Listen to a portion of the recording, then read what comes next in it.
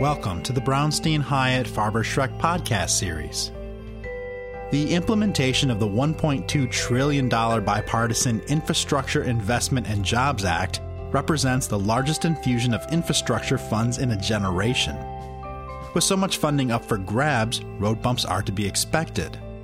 Our federal government relations team discusses what implementation of this historic bill looks like, what will get funded, potential oversight of these funds, and how the Biden administration's legislative agenda will be affected going forward.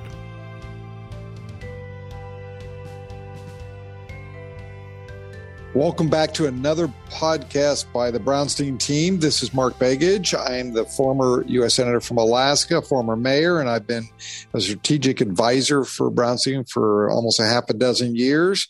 And I'm joined with three of my colleagues, Jeff Burr, who's a former senior official at the Department of Transportation and the Department of Labor for many years, brings that experience to our infrastructure team.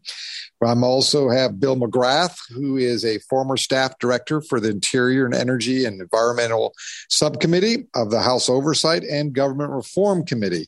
Several works that he does, and also he's a member of the Energy's Environmental Resource Strategic Advisory Team. I'm also joined with Kate Gonzalez, who is a trusted advisor to the Brownstein team. She worked in both on the House side and the Senate side for Senator Kyrsten Sinema and has been a big part of our infrastructure advisory group. She also served on the Senate Commerce Subcommittee on Aviation Space for Senator Sinema. Thank you all for joining us this afternoon. Today, we want to talk about the implementation of the Infrastructure Investment and Jobs Act. It was a bipartisan bill that created an enormous amount of resources to go out to the country to build our infrastructure. And this is probably one of the hottest subject matters that people ask us about is how does this bill work? What's in this bill? And when is the money going to flow? So let me first start maybe with Jeff. Your experience in DOT, you've seen in the past infrastructure money and needs out there. So what's so different about this bill and what makes this legislation important, especially to many of our clients, but clients that are looking to access this resource? Sure. Yeah. I mean, in my time at DOT, we managed a lot of infrastructure money, but nothing to this scale. This is a big bipartisan bill, and possibly the last bipartisan bill we'll ever see. We'll have to wait and see on that. But it's a big bill, and what it really amounts to is a 5-year surface transportation reauthorization with $500 billion scooped on top of a normal one. So you get $500 billion for add-ons in funding to some of the most popular programs in the kind of infrastructure world, and new programs as well.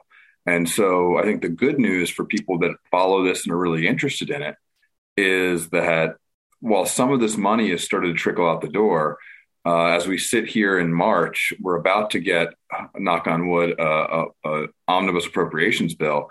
And when that passes, you're going to see a lot of this new money that I just referenced start really flowing out the door. And so it's a really good time to be engaged. It's a really good time to be in the infrastructure business. And over, the rest of this year and into the next 4 years after that, there's going to be a historic level of infrastructure funding that's available in kind of a multimodal way, whether you're building bridges or electric vehicle charging stations or airports, you name it. There's going to be really more money than there has been at any time in recent history that's going to be being given out by the federal government. Kate, let me ask you, you worked for then Representative Sinema, but also when she moved over to the Senate. So you kind of have the House and Senate background, but you also served, I think, staff to her subcommittee on aviation and space. It seems like, when you think about this kind of money and the legislative body, my assumption is that even though the bill is passed, the role of Congress hasn't diminished. If anything, it might be even more important to make sure that money gets out the door. But maybe you have some thoughts about how Congress will interact with the administration to ensure this pretty historic piece of legislation moves. Definitely. I think you're completely right on that. It's $1.2 trillion of investment that we will see distributed over 5 years. And I think what we're seeing right now a lot of our colleagues, a lot of folks in DC and then across the country who are trying to tap into these funds are experiencing kind of a slow walk at best in some situations, but then beyond that, kind of a lack of information as the agencies work to set up their internal infrastructure to distribute these funds. A lot of these agencies were recovering from COVID still, staffing back up and getting just their feet under themselves when this bill was passed. So they're continuing to set up these new agencies, these new loan opportunities, these new funding opportunities with the need for more staff, but then also the need to find out how to implement a lot of these programs that Congress, in the correct way, gave them the bandwidth and power to dictate how entities can qualify for these funds. But as a result, they need to go through with a fine-tooth comb to figure out how to get these funds out. And I think that's where Congress's job is still not done, where they need to monitor them closely and make sure these agencies are working in a timely manner, because our country's infrastructure, hard and soft, needs to obviously benefit from these funds. But I think Congress just needs to keep an eye on the agencies, since they do have the largest bill that a lot of us will see in our lifetimes ever pass through Congress at this point. Bill, let me ask you, you work in the firm's Energy, Environment, and Resource Strategy Group. And when you think about this bill, not only is it transportation, broadband, internet, EV, electrical vehicles, DOT, roads, there's a component of this that's going to deal with kind of the energy arena. And I'd love to hear your kind of thinking of how this works. And, the Energy Department isn't necessarily known for developing big grant programs or multi-layered grant programs. But one, what do you think is valuable in this piece of legislation? But how will the Energy Department deal with this? And I know we spend a lot of time, it seems, talking to the Energy Department about this bill and their implementation strategies. But what's your thoughts on that? Yeah, that's it really goes to the fact that you have an attempt to supercharge the green energy economy here. And it's a large amount of money that's trying to do everything from electrical vehicle charging, grants to states and localities to help build out their EV fleets, build out the supply chain for batteries and battery materials, which is something that's particularly of interest now, because a lot of the supply chain comes from the classic China and Russia. And so trying to bring a lot of that home, both the manufacturing and even some of the refining, which is a little unusual for the Department of Energy to be doing, but it's really a way to try to jumpstart that economy and bring those jobs back here. And so you have this process that's going to be a 5-year process to get this money out the door. That really is something that is a struggle for them right off the bat, because it's so much money for the Department of Energy to be dealing with that they're trying to reorganize their internal setup so that they'll have enough people and hire up a lot more to try to get money out the door. So I know a lot of people are, as soon as this passed, they're like, we need to go now and figure this out. But it is more of a marathon than a sprint to try to find ways to get this money out. Bill, that's a great comment. Kind of echoes what Kate said, that it's not as simple as bill passes, checks are written, projects happen, right? It's not as simple as that. And there's processes that every department, they got to write the rules, they got to go through the review, they got to get input, and then try to figure out how to logistically get it out there. And that's kind of, an energy department may not have done this in the past at this level. Is that a fair statement? Yeah, you've seen this across the board, from energy and transportation and EPA, all trying to staff up and a lot of times buy some time doing requests for information rather than immediately putting out grant applications. Right. So it's more than their regular amount of money they're dealing with. So it's something new everywhere. I know we've gotten requests from clients and new folks that are talking to the Brownstein team about how we can help. And that kind of the new element compared to 2009, when we had that big stimulus bill. In 2009, it was just get the money out in fast and furious. And in this bill, it's well, let's do an RFI, a request for information. Let's get more input. And before they even get to potentially an RFP, a request for proposal. So it's a different process. I like your description. It's not a sprint. It's a little bit more of a marathon. And I guess, Jeff, you worked around the DOT administration. I know DOT has kind of been in the grant game for many years, but they're even going to have to bring in up to 1,000 people, 50 new programs. But for the folks that are listening, what are some of those unique parts, or what do you see as kind of things people need to be thinking about as they approach maybe it's DOT with an infrastructure project? It's funny. I was laughing when Bill was making reference to RFIs because I always joke with people, but it's not really a joke. Whenever we put out an RFI, that meant we have something we're supposed to do and we have no idea how to do it. Good point. That's a little bit of what's going on here. The way that Congress drafted this bill, it was a little bit unusual in how they typically operate. They gave these departments a tremendous amount of discretion to develop criteria and eligibility for these programs. And so, whether you see an RFI or just an opportunity to go into these agencies, they're not flying blind here. I mean, DOT, to your point, really knows how to manage a grant program. They have some very, very popular grant programs. And this bill rightly gives some of those programs historic levels of funding.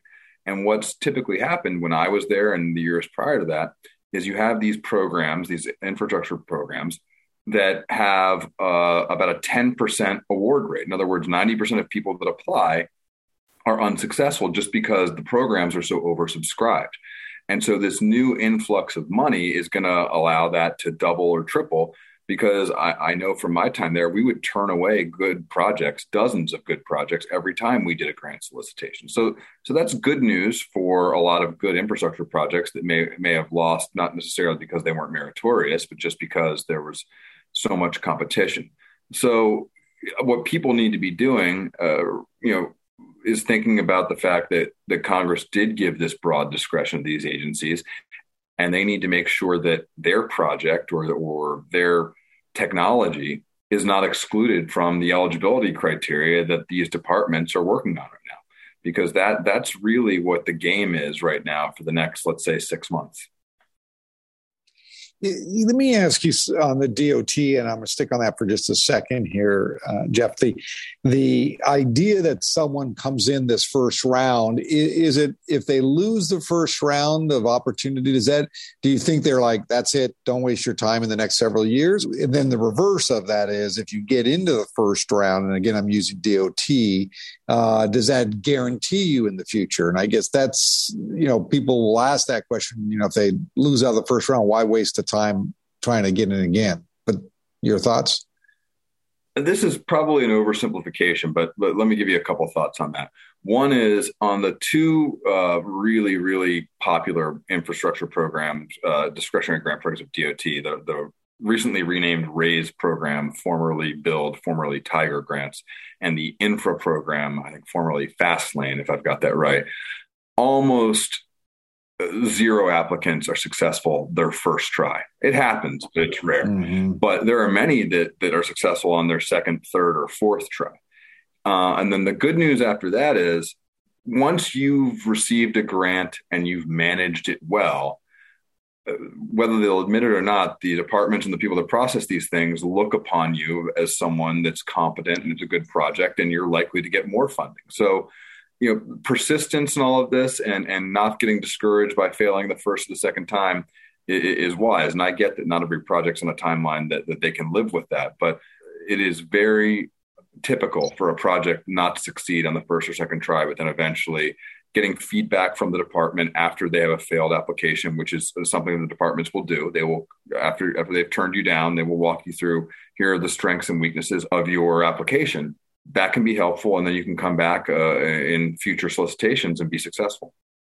So, Kate, let me follow up with that on a broad scale. I think one of the things I've started to notice is departments are putting out webinars or information opportunities and these RFIs, which are starting to grab interest. It seems like, I know we've been approached, Brownstein, more than once from groups trying to understand how to respond to these RFIs. What should these packages look like? But are you seeing that in some of the client work you do? And what's the advice you'd be giving to folks at that early stage of information? Of course, the first advice is they should call us, but that's another part of the equation. But, when you have someone that comes knocking at the door and they say, look, we're interested in doing, let's say, EVs or some other EV charging stations, or they have a big project. What's that first stage under this scenario now in front of us? Well, I think something important to remember is right now, the market in a lot of ways is getting flooded. Folks are excited. They saw this bill move through Congress. They saw the amount of funding. So everyone wants to get part of the bill. What we're seeing as clients are approaching us right now is the perfect time for them to fine tune their message, set themselves apart from the rest of the pack in whatever industry they're in, whether that is EV, whether that's some of these emerging technologies. It's really important for them to fine tune that we do this. It'll help the American infrastructure by doing this. Here's how we can do it in a clean, green way, and we're ready to hit the ground running. So internally, that's something that should be done. Externally, a lot of these fundings do go directly to states. So it's important to start some strategic plans about where you can see these projects deployed, start having informational meetings with stakeholders in those regions. And then, we continue to have conversations with the various agencies as allowed for projects, and then as well as having informational meetings with folks on the Hill. Right now, a lot of technology is coming out of the woodwork in a great way. And that's the purpose of this bill, to push our country forward. So it's important to educate not only lawmakers and not only agencies, but the states that will also be able to implement some of these projects. So that's the advice we're giving clients primarily right now. Engaging in those RFIs is very important. As Jeff mentioned, we want to make sure that those projects do pick up the right buckets of folks. And what we're seeing is there's a lot of different people out there, which is great. And I think that's what Congress expected. And that's why they left the language so broad. But as the agencies tighten it up, we want to make sure that the right people are included and those messages are heard. So, get your ducks in a row and get ready for when these RFPs do come out. Bill, let me ask you, Kate mentioned something I thought was important. Not only is it on the federal level and, Brownstein through your all reach and the work you all do every day, we have the capacity to get into and talk to people within the administration in the halls of Congress. But another piece of this is the statewide activity. As Kate mentioned, some of this money comes right to the states, and thinking about what that means. I know from the Brownstein team, we have a fairly significant and growing state practice around the country. And, there are two elements, not only state and local government, but also tribal infrastructure investment, huge amount of money that will be put into that end of the equation. Any thoughts you have on how people see it from the state end and what they should be looking out for? Again, I know we spend a lot of time with our team on the state level talking to folks of how to access the money, because it's not always going to be direct to the federal then state. It might be direct to states or tribal governments. Yeah, there's a lot of that going on in both the Department of Transportation and the Department of Energy sectors that flows through, that's kind of set aside for states, localities, and Native American tribes to control the spend. And then you would have a second layer of application there, right? So you would be able to have one bite at the apple from the federal aspect, but each one of these localities is also getting a lot of money. And we've been working quite a bit with a lot of our state team and different municipalities, specifically on the EV charging infrastructure, because a lot of that is going to be better sited at the state and local level than with the feds coming down from on top. And so a good percentage is there. And so we've been doing meetings across the country with our state and local team to do that. And then the one other thing I'd add is there's also a big area where they ask for partnerships, especially with tribal organizations, and trying to partner with some of the tribes is a way to differentiate your application from some others. So we've helped put together some pre-application work with different tribes and different organizations to make sure you have the best chance of actually getting a grant. And I know we're going to do a different podcast at a later time on state and local governments and how that funding all works. But, you mentioned the tribal land. That's an important part of this that people need to keep in mind, that these partnerships, may they be with tribes or local governments, but also with private sector on some of this infrastructure spend, will be pretty critical. Let me ask you, whoever would like to jump in, and I might, if I don't hear anybody, I'll call on you. It's like class. Don't sit in the back of the room. But here's one, as a former senator from Alaska, I always, we look at these bills, we get them out there, we fight hard for them, and then we start thinking about what's going to go wrong because, the politics of some of these bills that pops up. And I guess from you all, what do you see, from Congress or from the administration, they better be focused on that may be a bump in the road or may cause a derailment of some of the funding or the access to the funding? Any thoughts from any one of you on that end of it? Well, I was at DOT when control of Congress changed and we all of a sudden became subject to a whole lot of oversight. And I'll tell you, there's nothing that can derail your agenda like that, where you're working proactively on your agenda and focusing on what your priorities are. And all of a sudden, you're on the defensive, constantly responding. And so, this is a savvy group at DOT and other places. Many of them have been in previous administrations. They know this is coming.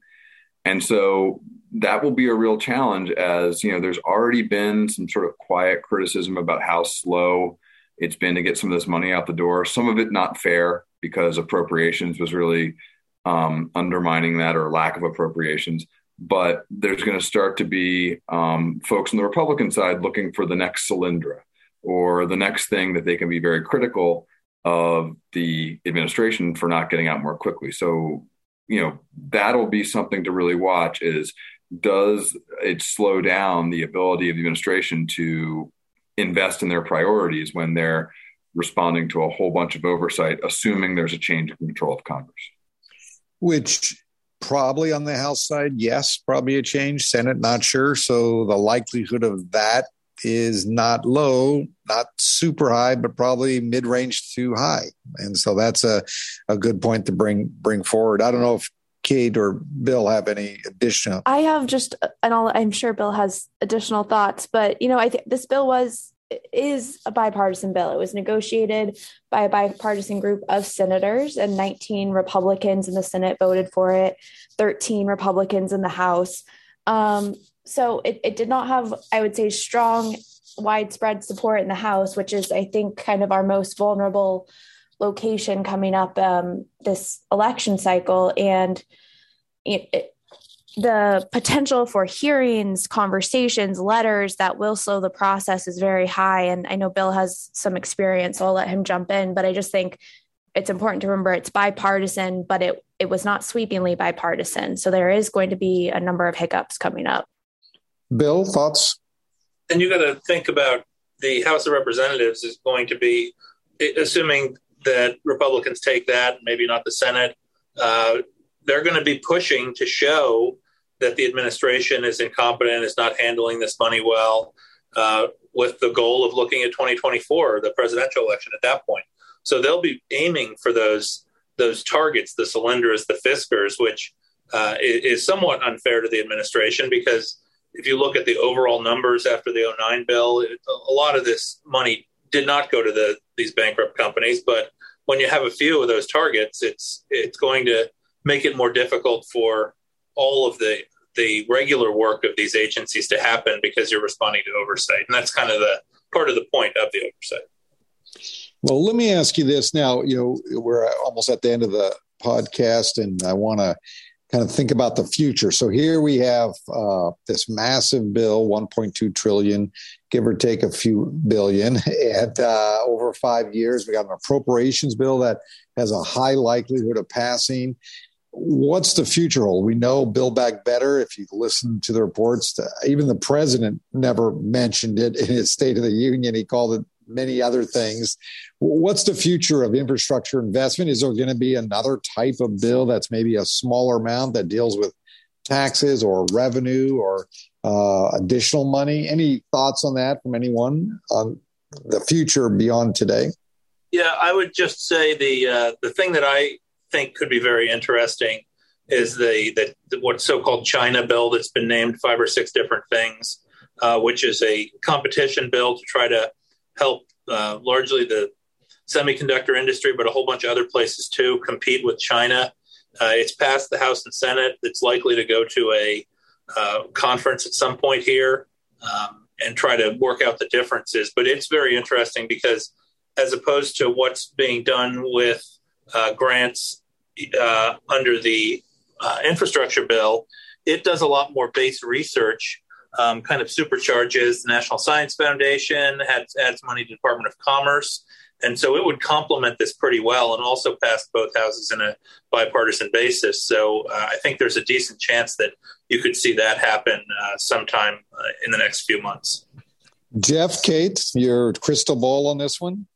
Well, I was going to make the same comment that Bill just made. I agree with everything he just said. And the other thing I just keep an eye on is what's going on with Ukraine and Russia right now and the disruptions that's going to cause to the supply chain, whether it's to EV batteries or wheat or you name it. There's all sorts of different disruptions that it will provide to our economy. And that could lend itself to another government funding bill that tries to either stand up domestic production in those areas or figure out other solutions there. And so that could kind of meander into the infrastructure space as well in the coming months. Kate? Yeah, and I'll piggyback on that. I think, in any other Congress and any other presidency, this bill would be the bill. We were talking about Build Back Better quite a bit. We're talking about this China competition bill. We have a lot of work to do on appropriations across the board. So I'm not sure how much more Congress will do, primarily because of its bandwidth, as they're addressing supply chain issues, continuing to work through appropriations, a Supreme Court nominee. We're running out of time on those. But I do think in terms of potential tax extenders, clean energy incentives, the door is always open for that. It's just finding the vehicle. But an additional large sweeping package, I think we're at a window now, and it's shutting by the week and by the month, that I don't think that this administration will have another opportunity. Well, thank you guys for doing such a great job. Jeff, Bill, Kate, from the Brownstein team, we're always happy to bring this kind of information not only to our clients, but others that are listening to our podcast, and appreciate all your guys' time today. Thank you. Thanks. Thank you for listening to the Brownstein Hyatt Farber Schreck podcast series. If you like what you hear, please subscribe and rate us on Apple Podcasts or your favorite podcast app. Visit bhfs.com for more information.